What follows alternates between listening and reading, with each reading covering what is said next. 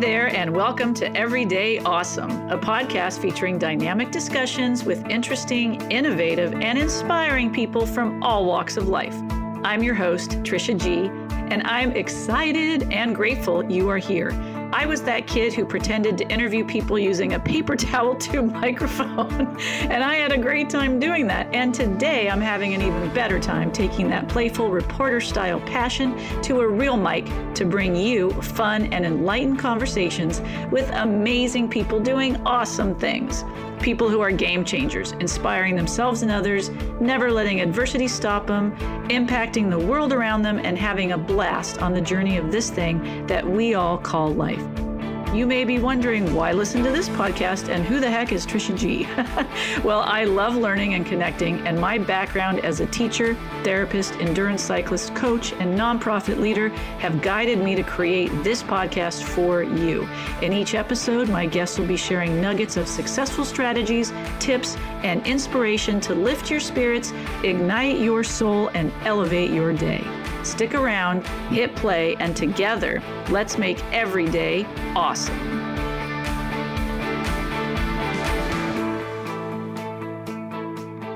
Hello, and welcome to today's episode of Everyday Awesome. I'm your host, Trisha G., and I am so happy that you have joined me today. Thank you so much for being here.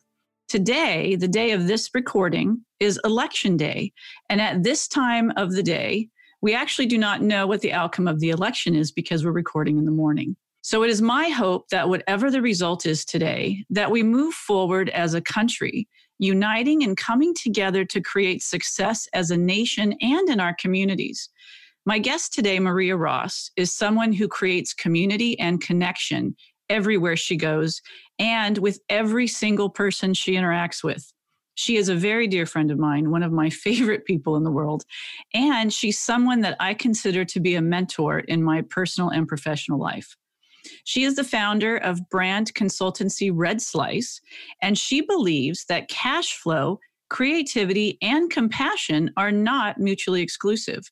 As a brand strategist, speaker, and author, she advises entrepreneurs and fast growth businesses on building irresistible brand stories that connect with customers and accelerate growth.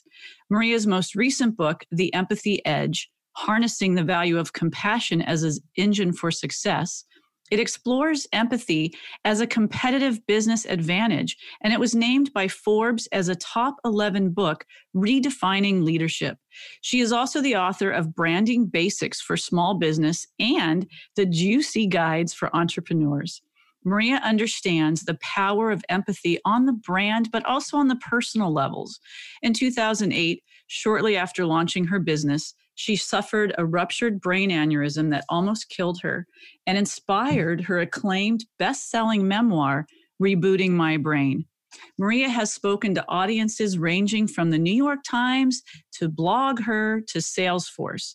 She has appeared in numerous media outlets, including MSNBC, ABC News, Forbes.com, and Entrepreneur.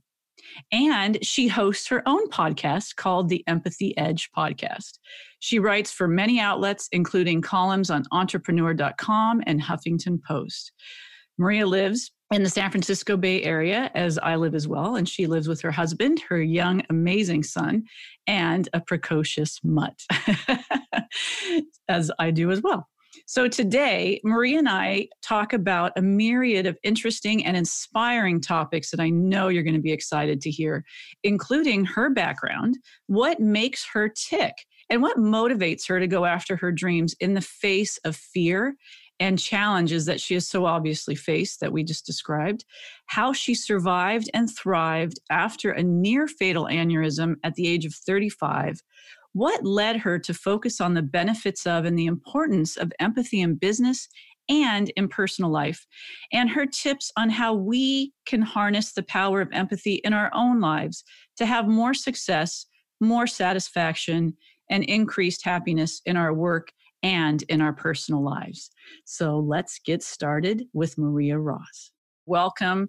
Thank you for being here. This is my very first episode with a live person besides myself. Thanks for having me. Maria. I'm so happy to be here. Yes. Well, I'm happy that you're here. And to get started, I remember thinking back to when I first met you. I don't remember how many years ago, but we're probably looking at 8? 2012. Yeah. Yeah. Because it was when I moved back to the Bay Area from Seattle, and I was reaching out to brain injury recovery groups, and you responded. I try to do that. I'm not 100% perfection, but I try to respond. And I remember when we met at Cafe Trieste in San Francisco. And I remember that it was an immediate connection, an immediate click in wanting to know each other, understanding each other. We don't see eye to eye on everything. We don't have the same experiences, but we found common ground and inspiration in talking to each other, so much so that we had to keep going to feed our meter because we kept running out of time. We were going to be for an hour. Oh my gosh, that's right. Oh my gosh. And I think it was 3 hours, and at that time, I remember, I was a relatively new leader in the nonprofit sector. And now as a leader at Schurig Center for Brain Injury Recovery, which is the organization that you and I have met through because you reached out to us, it is a privilege and an honor to do the work that we do and to meet people like you. And I remember when we talked, I was so inspired and just ignited by your passion. And you're passionate about every single thing that you do. Because now I see you on Facebook. I know you as an author. I know you as a speaker. I know you as a mom. Like everything you do, you have a passion and a commitment level that always goes above and beyond like that 200, 500% even. Yes. Yeah. Well, I try not to do things I'm not passionate about anymore. So yeah, I think that's true. And likewise, like the work that you guys do is you talk about the 3 I's, so inspiring. And I think when you have two people that are both pursuing passions and those passions collide, that's where the magic happens. Oh, I know. I love that saying, where the magic happens. I really do. And so I've had the pleasure of knowing you and spending time with you. Our listener may be new to you, and you have so many interests. I was writing out your interests just from what I know of you. But literally, you're an author, a brand strategist. I know from our personal connection that you're also a singer and an actress. Yeah. Well, singer, I would use that term loosely. So yes, I have done singing in my past, and I've been part of church choir. Yeah. Okay. Well, I didn't know about the church choir. You will not see me on The Voice anytime soon, but yeah. No. I have a lot of different interests that mesh across business and the arts. I have a very, very strong bent to the creative arts, to acting, writing, performing. And the funny story there is that I was a child actress when I was younger. So when I lived in New York, I used to do professional commercials, radio, had some almost on some movie roles and TV roles. But my mom and my dad would have liked to see me continue to pursue acting. And I said, no, I'm going to rebel and I'm going to major in marketing in college. So I got a business degree, and then I didn't get back into acting until I did independent film and community theater. I was like 32 or something like that when I started back into it, and just for the pure fun of it. But yeah, that's always been like a funny story that when I share with folks I'm on a cast with who have tried to pursue acting as a full-time career, but their family was not supportive. And I'm like, oh yeah, my parents would have loved for me to do that, but I decided to major in business. They're like, I hate you. It's the opposite. You're the opposite story. It's the total opposite. Yeah. And your way of rebelling is like, no. How dare you? I am going to be my own person and my own being, and I'm going into business. And you. Yeah. Well, the truth of it is, I've always loved performing. I didn't like auditioning. Like that was the thing I didn't like. I loved it when I got a role, but the slog of auditioning was like, So yeah, that kind of explains a lot about me right there. Well, and we can just probably end the podcast right here then, because we just now got to the nugget of Maria Ross. I was incredibly shy kid. Like hearing that you were almost, paid actress and you almost went down that path. I didn't know that. So that's actually really interesting for me. A lot of people don't realize how incredibly shy I was growing up to the that point shocked me when I learned that about you, because you're such an eloquent speaker. You're so extroverted in so many ways. You sort of bring people along with you. So yeah, it just goes to show that your identity can shift and morph as you get older and as your circumstances change. Well, exactly.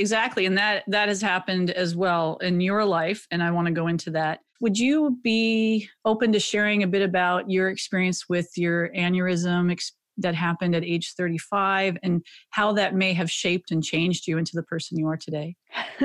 Yeah. So I had just moved from the Bay Area to Seattle, just bought our first home, got our first dog. And then because I didn't have enough going on, I launched a business, my consulting business.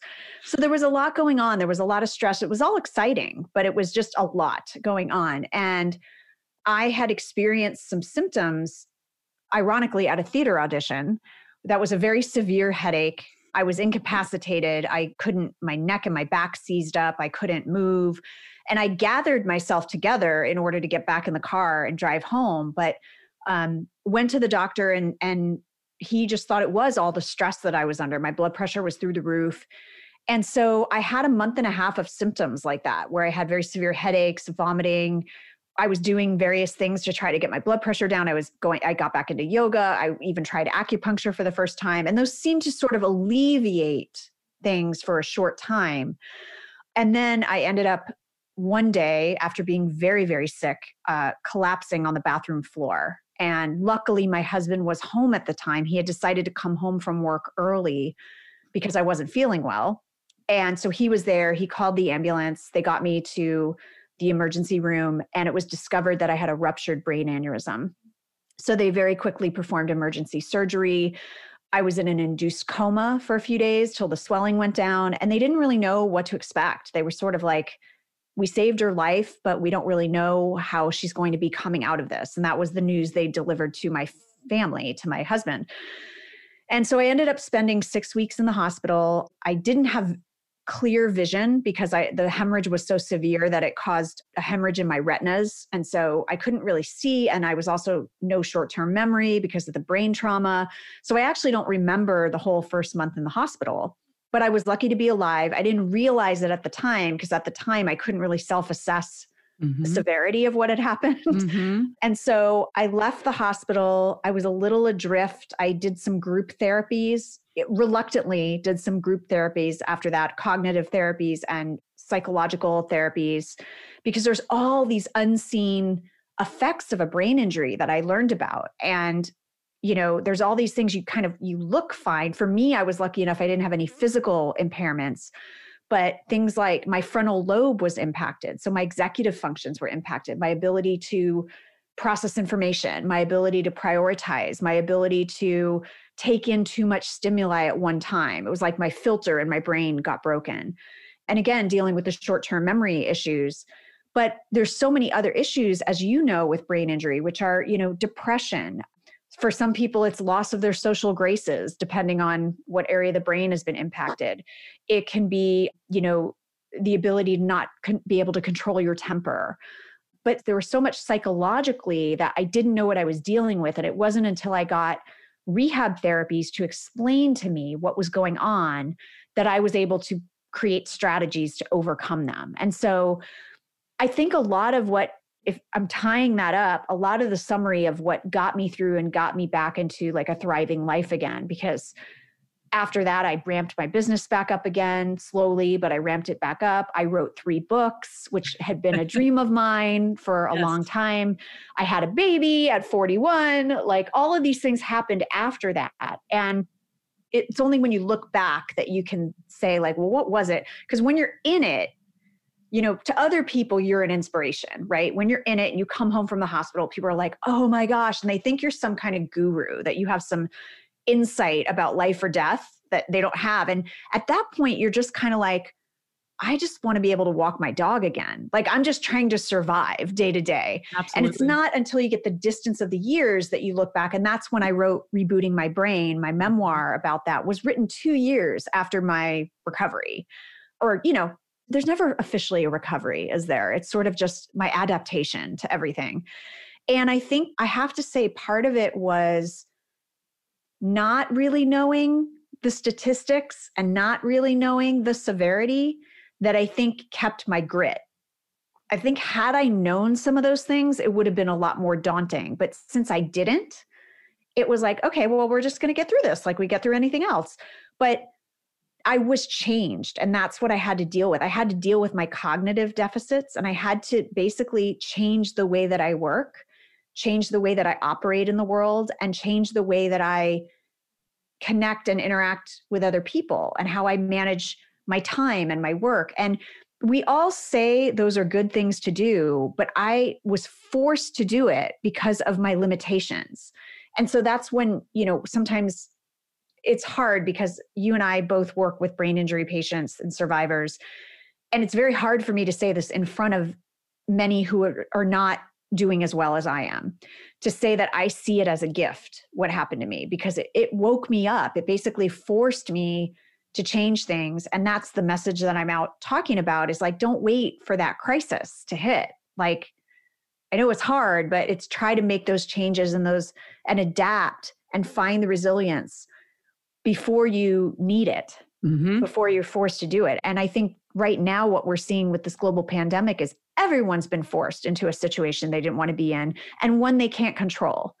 And we see sort of how that's shaking out for people, is that some people are learning to adapt. They're learning to be resilient. They're finding ways to make things better than they were before. Other people are digging in their heels and refuse to change and refuse to adapt and keep clinging to this when things get back to normal.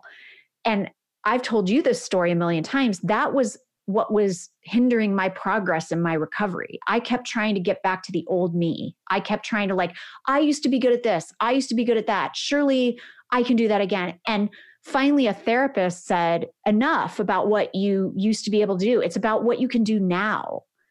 And I think that's such a relevant lesson to what we're going through now. It's the people that are digging in their heels and refusing to see that things have changed, whether it's how we educate or how we interact with each other at a restaurant, or we're Absolutely. Not going back.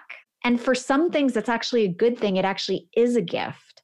So I'm seeing so many parallels right now with exactly my own personal journey and then what everyone else is experiencing right now. And I just want to hug everybody, but I can't because we're socially distanced.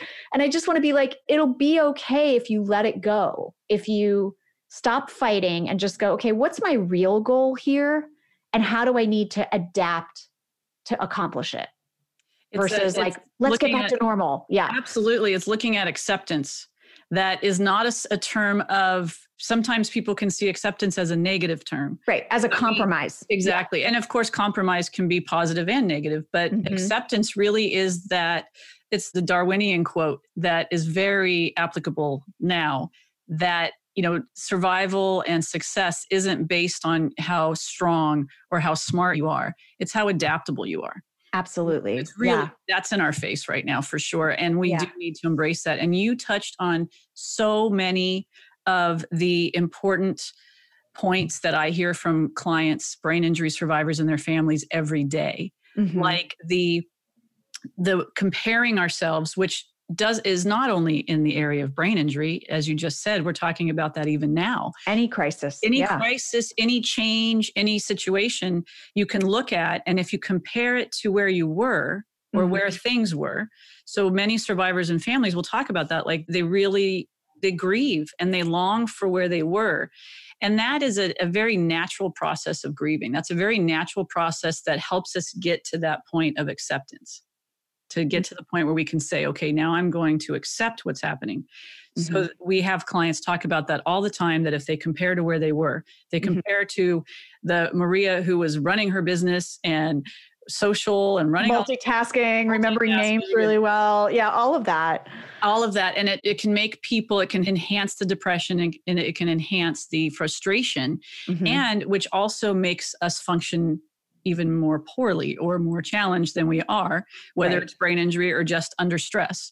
And so you allude to that. And that's a very, very important point, is that we really want to look at where are we now and where can we go? Yeah. and not focus so much on the past Mm-hmm. in many situations. Yeah. And you want to grieve, but then accept and then you can move forward. Exactly. And I think that's the thing. That's the line that I always say is that acceptance is not about compromise. It's actually a very active thing. Because I think in our minds, when we hear the word just accept it, we have this vision of us being pushed back to sit down in a chair and be still. At least I do. Like when someone says just accept it, I feel like they're patting me on the back or on the head and they're forcing me to go sit down and opt out. But acceptance is actually much more active than that. Mm-hmm. And so acceptance means, okay, this is the reality of what's in front of me. So what was my goal? What's the kernel of what's actually important to me to make happen? What's another way I can get to that? Exactly. And so it requires us to look at what is really important. Like, I'll give you an example. My 6-year-old, I have been heartbroken that his kindergarten year was ruined. Like, that's supposed to be the best time in our lives, right? And I was going through the same grieving process of like, oh my gosh, he's not going to get to be a kid and he's not going to get to do all these things. And I still grieve that. And luckily he's back in school right now, at least temporarily. But then it was like, okay, what am I actually grieving? Am I actually grieving that he can't physically go to school? Or what's under that? What's under that is I want him to be carefree. Mm-hmm. I want him to be able to use his imagination. I want him to be able to connect with other kids. So I found other ways to do that. And so that's what acceptance means. It's like, I can keep getting mad that he couldn't go back to school, but really, what was it about that I was trying to accomplish? It wasn't about that thing. It was something else. Oh, there's 5 other ways to make that happen. And one of the biggest ways is not to sit there and sulk and mope in front of him about the fact that he can't go back to school. So, what could I do to make things magical? What can I do to make things creative? What can I do to take the stress off him? So yeah, that's his childhood. He's still getting his childhood, right? And so that's one example, but so many of us, have been mourning the loss of like the way things were. And in some cases, not necessarily the school example, but some cases, I was just having this conversation yesterday with somebody like, was normal really that great?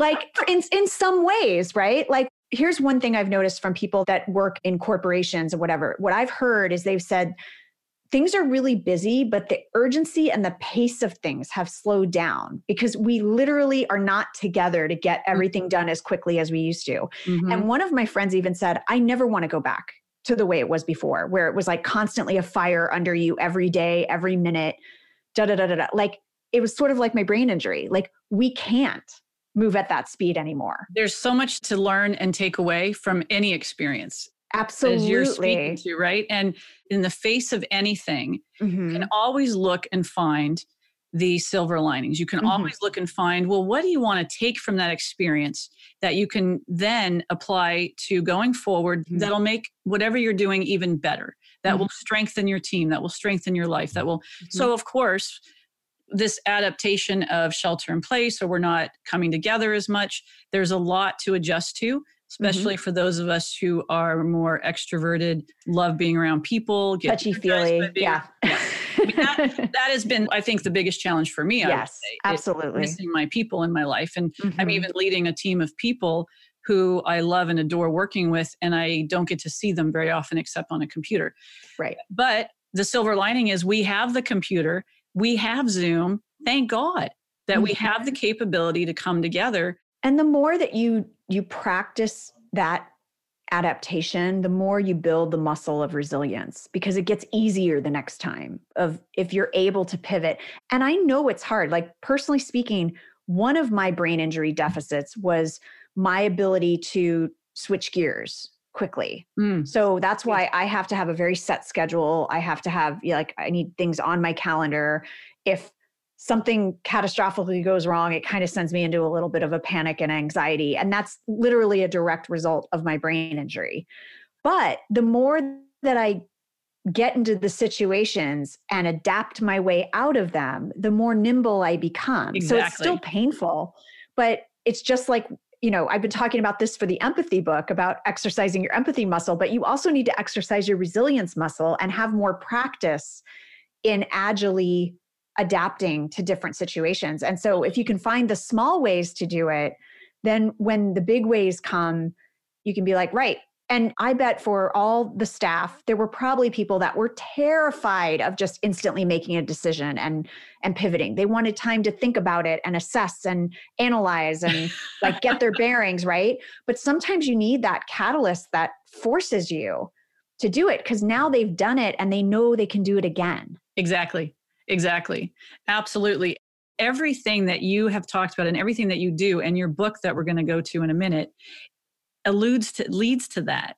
Even being able to be empathic, being able to affect change, whether it's with your own family or with larger groups. Like you speak nationally to many different groups. And one of the things that struck me when I met you is how you took your experience of an aneurysm and as a patient, and you turned it into advocacy and in a very supportive, positive way to help other physicians, medical professionals learn and have empathy and understanding from what the patient's going through. PFCC, Yep. Patient and Family Centered Care, and how you were in a hospital that practiced that. And then you've taken that model and helped to speak to other hospitals and organizations and healthcare agencies about that. And how did that really impact, do you think, your outcome?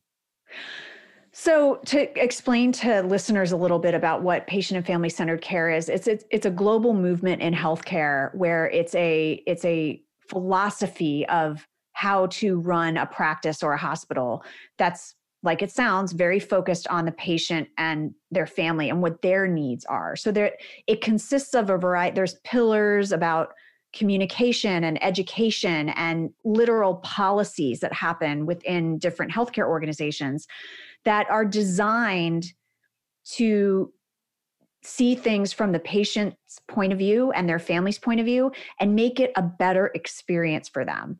Now, this whole initiative sounds wonderful and magnanimous and good-hearted and, yes. Empathy is great. But like many things, it started from selfish motives. It started from how do we reduce costs and reduce costly readmissions? And when we improve health outcomes, we reduce costs and we increase profits. How can we do that? We can create a philosophy and a system of policies that make the experience better for the patient. And then what they found was that it did reduce costs, increase profit, reduce readmissions, improve health outcomes, all of the things that everybody wants, right? Fancy that. Fancy that. So I didn't know any of that when I was in the hospital. We just had like an amazing experience in the hospital. And it was only when I was researching my book, Rebooting My Brain, and also became a patient advisor at that hospital, that I uncovered that this wasn't by accident. This wasn't just a bunch of really nice people doing great things. It was actually a systemic operationalizing of empathy. To what end, right? To the end of ultimately reducing costs, increasing profit, increasing safety, yada, yada, yada. But leaving the patient with such an amazing experience and their family feeling seen, heard, and valued, and staff feeling like they were doing right by their patients. So it was sort of like a win-win all around. And it got me thinking as a brand strategist and as a business strategist, well, the excuse that you can't do this at scale goes out the window when you see that this happened this way, that, leaders that say like, well, our culture is not any good because of the people we hire. We need to hire better people. Partly, yes, but are you giving them the environment to thrive? Are you operationalizing compassion, empathy, service, emotional intelligence, whatever you want to call it, to again have those great outcomes of increased innovation, increased profit, better retention of quality talent, all of these things. So that's what led to my most recent book, which is The Empathy Edge, about showing companies and leaders that empathy is not just good for society, it's good for business, and it gives you a competitive edge. And the inkling of that started with that hospital experience. And that's what I opened the book with. Of yes. anyone who tries to say this is impossible because the company's too big or whatever. It's like these healthcare systems all over the world are having phenomenal success with this approach. And like I said, it's intentional. It doesn't happen by accident. And so if you create an environment, whether you're a nonprofit or a for-profit or a social enterprise or the parent teacher association. Whenever you have a group of people, if you can create an environment with policies and practices that make it really easy for people to default to the empathetic or compassionate thing to do, you're going to have much better success than just like, oh, let's hire a bunch of really nice people and hope it works out. Or looking at, you're talking about the bottom line as kind of the back door. Yeah. For how empathy and success and looking at the outcomes of health in this particular example, that it doesn't necessarily matter. I mean, you have to have a focus on the bottom line. There has to be a fiscal success. You won't be in existence if you don't. Exactly. Yeah. So the biggest thing, of course, is to be in existence. I mean, running a nonprofit, I think about a lot. Right. You have to be able to serve more people, and you can't serve more people if you go extinct. Exactly. Extinction is not what we were looking for. Extinction is bad. Yes. So the bottom line, is very important. And I love how your book focuses on that. That is, it's the importance of of course, you need to be in existence. You need to survive. You need to think about the bottom line. You want to be fiscally successful. You want to have revenue streams. You want to have that success, whether you're nonprofit or for-profit. But what you don't have to lose, which I know in certain, periods of time, we have lost a little bit of that in business, and particularly in corporate business, where there is that forgetting or that disconnect from the experience that you bring your customer, that you bring your client, that you bring your patient. The experience, we are experiential beings. So that makes a tremendous impact on how we're going to walk away from a situation and look back at it, how we're going to refer to that company, how we're going to think about it. And one thing that you said reminded me of Darwin's quote that you actually have in your book about how the reciprocity and collaboration are even more important than having a competitive edge for being successful. Yeah, I think we just, as a culture and as a society, I mean, that's sort of like, I feel like this like tiny ant screaming in the wind, but I'm not. There's actually a lot of movement around this right now, is that we need to redefine success, and we need to educate leaders that empathy, compassion, humanity have a place in those bottom line discussions. Because if they do, you will do better. Like all the data and the research is there, right? And so we have this very limited view of the path to success. And unfortunately, so many group cultures have created a habit of how success happens there. And it's not good for anyone. It's not good for leaders. It's not good for the people that they're trying to bring on. It's not good for their position in the market, for their scalability, for their longevity. And so my hope was just to show like, hey, there's another way to do this. And more importantly, representation matters, right? So here are examples of companies that that are leading their market. You would never say that they're too soft or they're weak or they're doormats or whatever. And the more models that we show and we shine a light on, the more we make that the norm, which is what I'm trying to do with my Absolutely. podcast. Oh, absolutely. Let's make that the norm, and let's make the toxic workplaces, the toxic leaders, the outliers. Let's make them the pariahs. Absolutely. And, I mean, I love talking to you. I love listening to you. I just think you're brilliant and heart-centered with intellectual bent. I just love that about you. Thank you. And I love the dedication of your book to your son. Thank you. And how it's for Callum. Mm-hmm.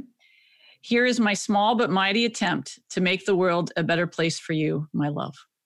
And I have to tell you, when I first saw that, and I'm tearing up right now, I teared up. I literally did that. That is your purpose, your mission. You want to make, and it's not just for Callum, of course, but it's that whole generation. Your mom, and realizing, okay, if you talk to, I talk to a lot of people. I love to have conversation. I love to connect, love to hear what makes people tick. And, even if we are not in agreement on things, I love the conversation regardless. And that's where Everyday Awesome came from. Title and why I want to do this podcast. And when you talk to people, almost everybody would say what you're saying. They would say, I would love in my business dealings, in my daily work life, in my personal life, when I go to the grocery store, when they would love to have a meaningful connection and also financial success. Yeah. And when you marry those two, you can marry those two in every situation in your life when you think about it and when you Absolutely. pay attention and stay conscious. So part Right. of what you're talking about in your book is conscious consumerism, conscious business, conscious leadership, being a conscious patient and a conscious customer. So Absolutely. I know your book came out last year, but it's so timely. It is I know, I hate so that a pandemic had to timely. accelerate the conversation, but it really has. And that's the thing that's talk about silver linings. Like Oh, that's the thing that I hope we take away in this adaptation is what has happened is empathy and compassion have risen to the surface, like in a way that I don't know 20 years ago if something like this would have happened. But, look at all the brands and the yeah. companies and the leaders we are looking to about how they are treating their employees, their customers, their community. Mm-hmm. They're heroes. And whether they're doing it for optics or not is kind of beside the point, right? The point is that empathy and compassion are being celebrated as success factors right now. And just, again, as a brand strategist, the brands that are showing up with compassion and empathy are winning right now. And they're going to come out of this on top. Oh, absolutely. I think no we're headed doubt. in that direction. And could you, for our listener, just share what is your view? What's your kind of working definition of empathy? Oh, that's a good one to talk to. So yeah, I mean, empathy, to how I defined it for the purpose of the book, is that it is the ability to see things from another person's point of view and, where applicable, feel what they're feeling. It doesn't always have to be the feeling part of it, though, because you can have cognitive empathy, which is just, I am seeing the situation from your point of view, even if I've never experienced it. Exactly. And then further using that information to make a decision or take a course of action. So it doesn't mean that the course of action is not going to be a tough decision. It doesn't mean that things like layoffs or, having to say no to a customer are not decisions you have to make, but you can do that in a compassionate way. How you communicate, absolutely, how you see the situation from their point of view. So I like to get a lot of skeptical business leaders on board by saying it's not about emotion. Like I think a lot of them have this image of, sitting there crying on the floor next to their employee all day. That's not what we're talking about. But I try to tell them if you're uncomfortable with that, this is just a method of perspective taking. This is a method of information gathering.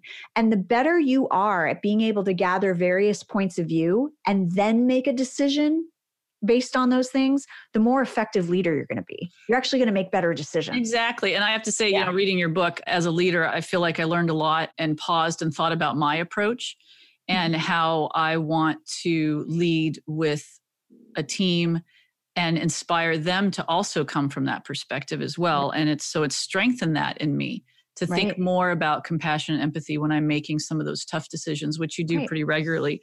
And in your book, there's a couple of things I wanted to share. You have a quote from Henry Ford that I think kind of sums up what you just described as empathy and compassion really well. If there is any one secret of success, it lies in the ability to get the other person's point of view and see things from that person's angle as well as your own.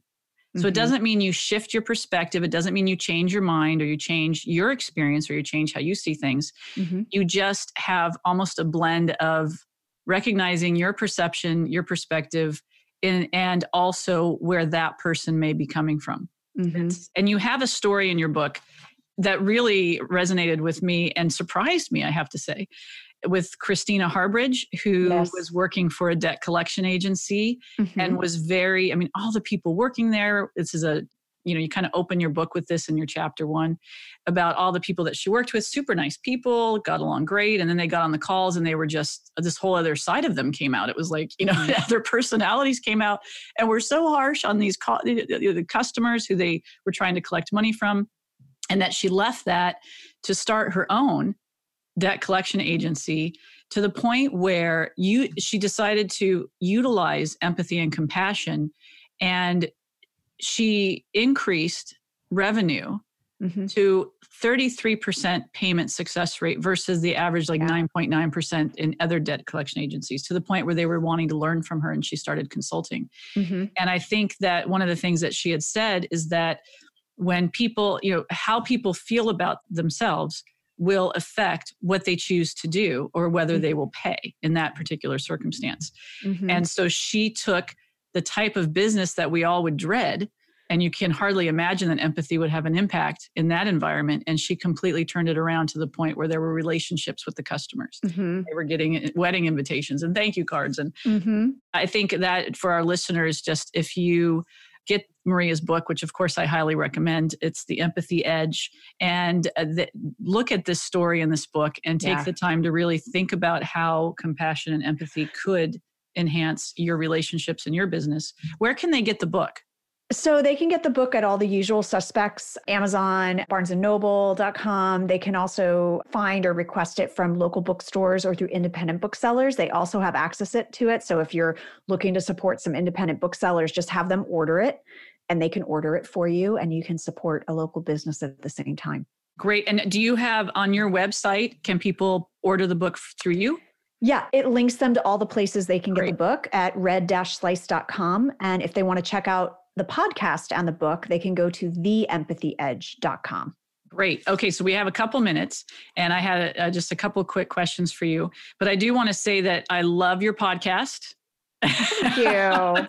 Now, as a brand new, podcaster myself, and my little podcast that could is what I'm kind of. I love it. It'll get referring addictive. to it. It'll get addictive. Like you said, I'm like you, where I like to have conversations, and I just want to keep learning from people. And if I could find a way to do that full time and pay my mortgage, I would do it. I would do just that. Yes, we never know. We never know. We don't. There are people who do it. So absolutely. Why not you, right? Yeah, it's just addictive to have people. For me, obviously, I'm a brand strategist. The power of story is very important to me. Mm-hmm. And using story for good and being able to share stories, share inspiration. That's why I love what you're doing with this podcast. So yay. Thank you. And I have to say, I have also, the listener doesn't know, but I've also worked with you on branding for our nonprofit. And it had a tremendous impact in how we're communicating our mission.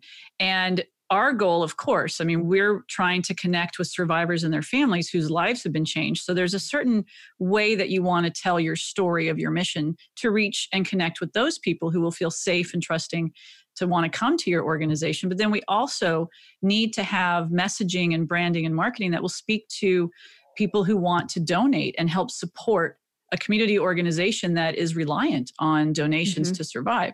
So you, I think, are incredibly talented. I enjoy the experience of working with you, and it has completely changed the way that we message. Yay. So if people are interested in working with you from a branding perspective, they would also go to red-slice.com. Mm-hmm. Absolutely. Yep. And so your podcast, I listened to today's episode, and obviously the timing of your episode was smart and applicable to voting day.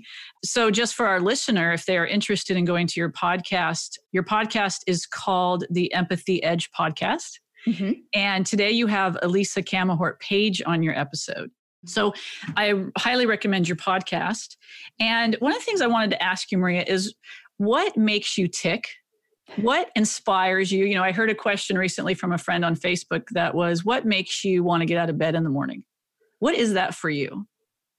Oh my gosh. The listener can see the look on her face. That's a tough question. Or even just what inspires you and makes you tick. I think what inspires me when it comes right down to it is the ability to make a difference.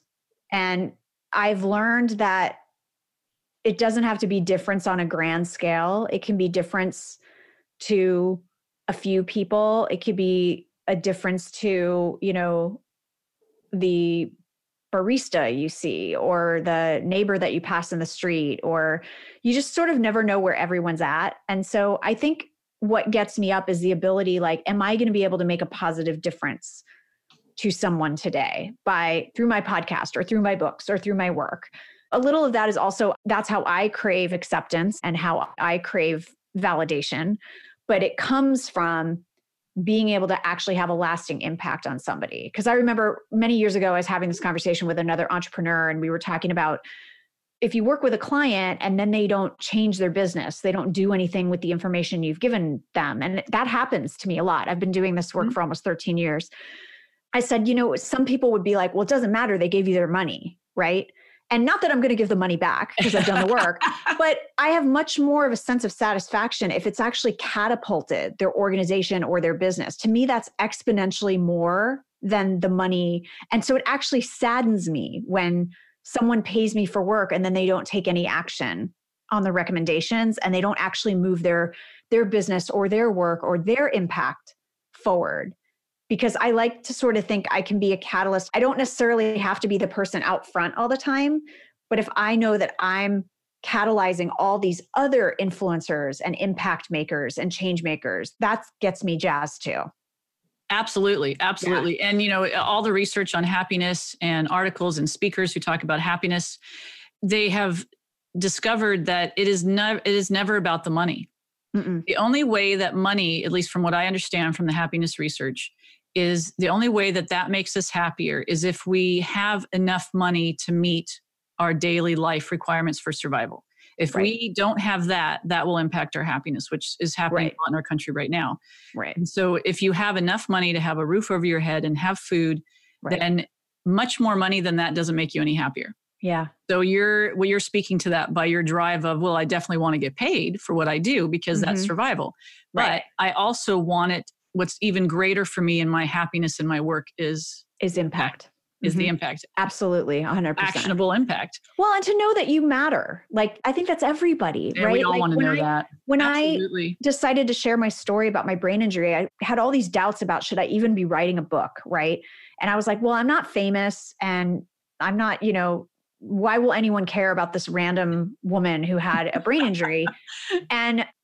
But that was the thing, is eventually what happened was, in sharing my story, I impacted all these other people, and they wrote to me and said, thank you for this, or this gave me hope, or I'm dealing with this, or people writing to me from the emergency room. They're sending me an email because they've been online and they found my book. And so just being able to impact those people, like, yeah, did I make it on the New York Times bestseller list? No, but I have every email I've ever gotten from somebody. I've looked, even, I've only had a couple negative reviews. Those sting. But then I look at like the 150, 160, 180 good reviews of people going, oh my gosh, this was exactly what I needed to understand my spouse or my relative that has a brain injury, or especially from the caregivers, from doctors and therapists that were like, I never knew what my patients were going through. And I was like, okay, so it was worth it then. Absolutely. Like, it didn't have to be all these faux measures of success of like, did I sell millions of copies? I mean, that would be great, but, but I didn't, but it's still like, it's one of the most rewarding things I've ever done in writing that book and sharing the story. And so I think getting kind of back to a thread here is like being able to adapt and redefine success. Is also what's going to make you happy. And you have to really think about why you're doing something, what you really want to get out of it. Absolutely. Absolutely. And you said that so well. And it is, we don't know truly how many people we actually impact by, like you were saying earlier, even the smallest gesture of, you don't know where somebody's at. So offering a smile to somebody who as you pass them, or even just saying hello, or listening, active listening and really hearing them.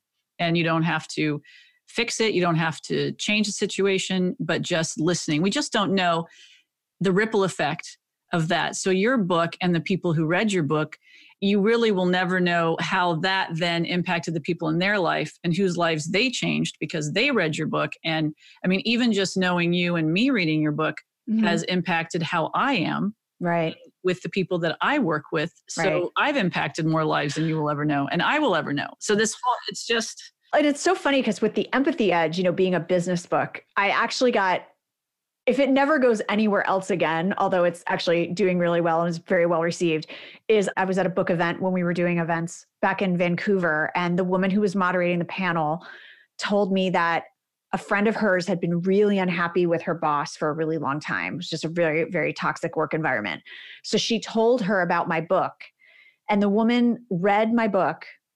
The next day went and gave her copy to her boss and said, you need to read this book. And in a week, we're going to discuss it. And if you don't, I'm leaving.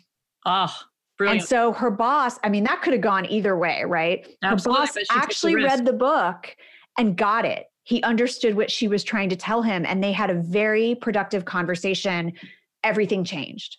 And I was like, yeah, if I spent 3 years researching that book for this one woman, like I'm done. Like, you know what I mean? That was such a like, oh my God, it actually changed her work life. And it changed his as and it's a leader. changed his as a leader and all the other people he's going to lead. Absolutely. And like, I was just, I was floored when she told me that story. Cause I mean, can you imagine if someone was probably a different person at home now too. It bleeds into everything. And so you have 3 years of research to have that impact, even just that story right there. I'm like, it's right there. Yeah. I mean, I still want to sell books, but you know what I mean? I mean, we call this Maria's magic. It was so heartening to me, and it's so gratifying to, and the same thing with the brain injury book. I mean, that has just been, that was a labor of love. So absolutely. And it brought me to you, my brain. Yes, it did. It did. I know it did. And I would not wish an aneurysm on anyone. No. And a silver lining is I got to meet you. Yes. So we're wrapping up here, and I hope the listener has just really, I know anybody listening is walking away with a tremendous amount of inspiration and even increased insight in ways that they may not have expected from hearing this conversation. I know I am, and I even knew you before we got this call. So I have a question for you. You know, my podcast is called Everyday Awesome, and it's really about engaging with people which is pretty much can be any of us. They're well-known names, people that we've never heard of. It's just people who have gone through adversity, who are inspiring, innovative, and interesting in the way that they are approaching their world, their circumstances, their business, the society at large, in any way. And the awesome part, the name came from, I try to look at something that brings me awe every day. And sometimes you have to dig for that. Yeah. There are days when I have to really, really look for that. And that's kind of where this came from, is people who are doing that. And so wondering if you could just share with our listener, what is something that you do every day that you notice the awesome in your day? You notice something that brings you awe.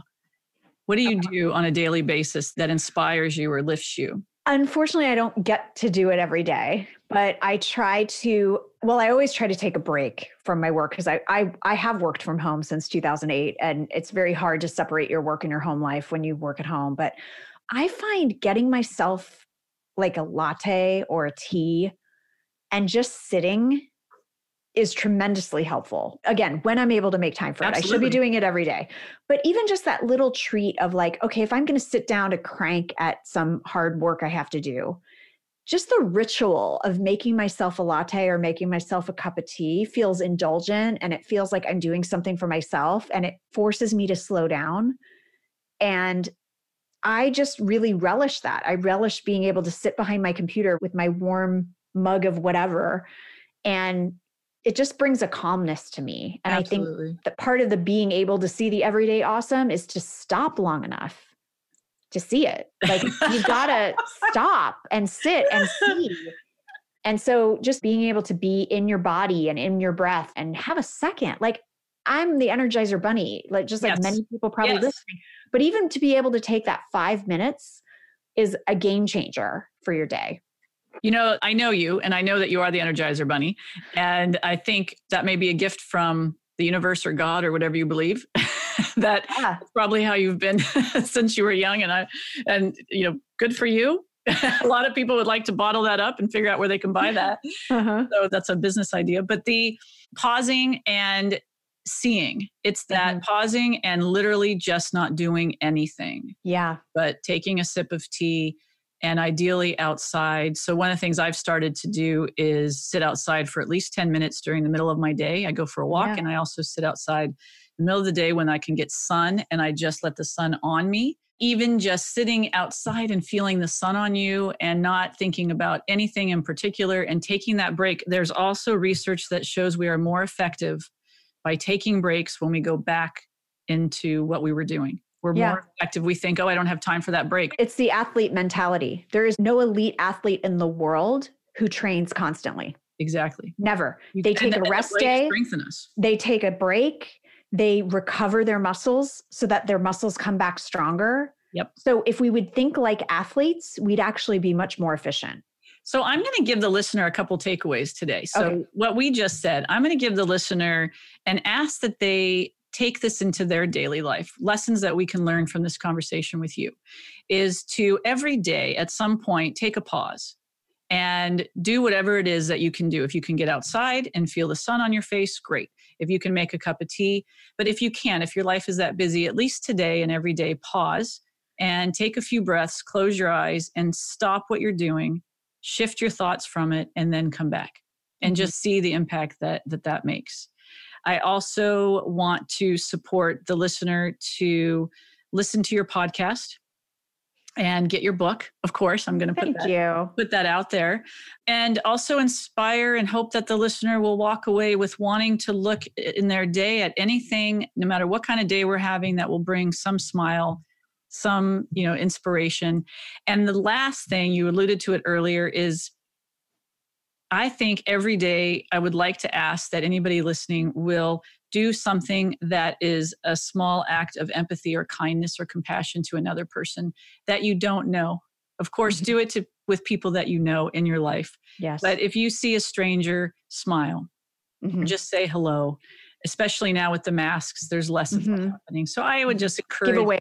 Yeah. Yeah. A wave or something that, just say hi. People will respond and share your compassion, exercise your empathic muscle through those acts. Yes. Maria, it's been an absolute pleasure to talk to you as always. I can't wait till we can get together again at a cafe and feed the meter repeatedly because we're having such a great conversation. I'm going to remind the listener where they can find you. So red-slice.com. And on your podcast, you're on all the podcasts. All the podcast channels, and they can get the podcast directly at theempathyedge.com. Okay. And anything else you want to leave with the listener before we take off today? No, this has been great. Thank you, Patricia. Oh, it is so nice to see you. You just emanate light. I know the listener can't see you because we're on Zoom, but I can see you. And so thank you so much for listening today. This has been Trisha G and Maria Ross looking at what we can make awesome in every day. Love yourself, love others, take good care. And until next time, this is Trisha G signing off. Hey there, and thanks for listening to this week's episode of Everyday Awesome. How lucky are we to have had this conversation today, learning, growing, and being inspired together. I am so grateful to have had this time with you. And if you like what you heard, please share it with a friend, family member, neighbor, or what the heck, share it with a stranger. And if you haven't already, subscribe, rate, and review this show on your favorite podcast player. If you have any questions, suggestions for future guests you'd love to hear from, comments, or feedback for me, you can reach me directly at everydayawesomewithtrisha@gmail.com. Thanks for listening, and let's make every day awesome.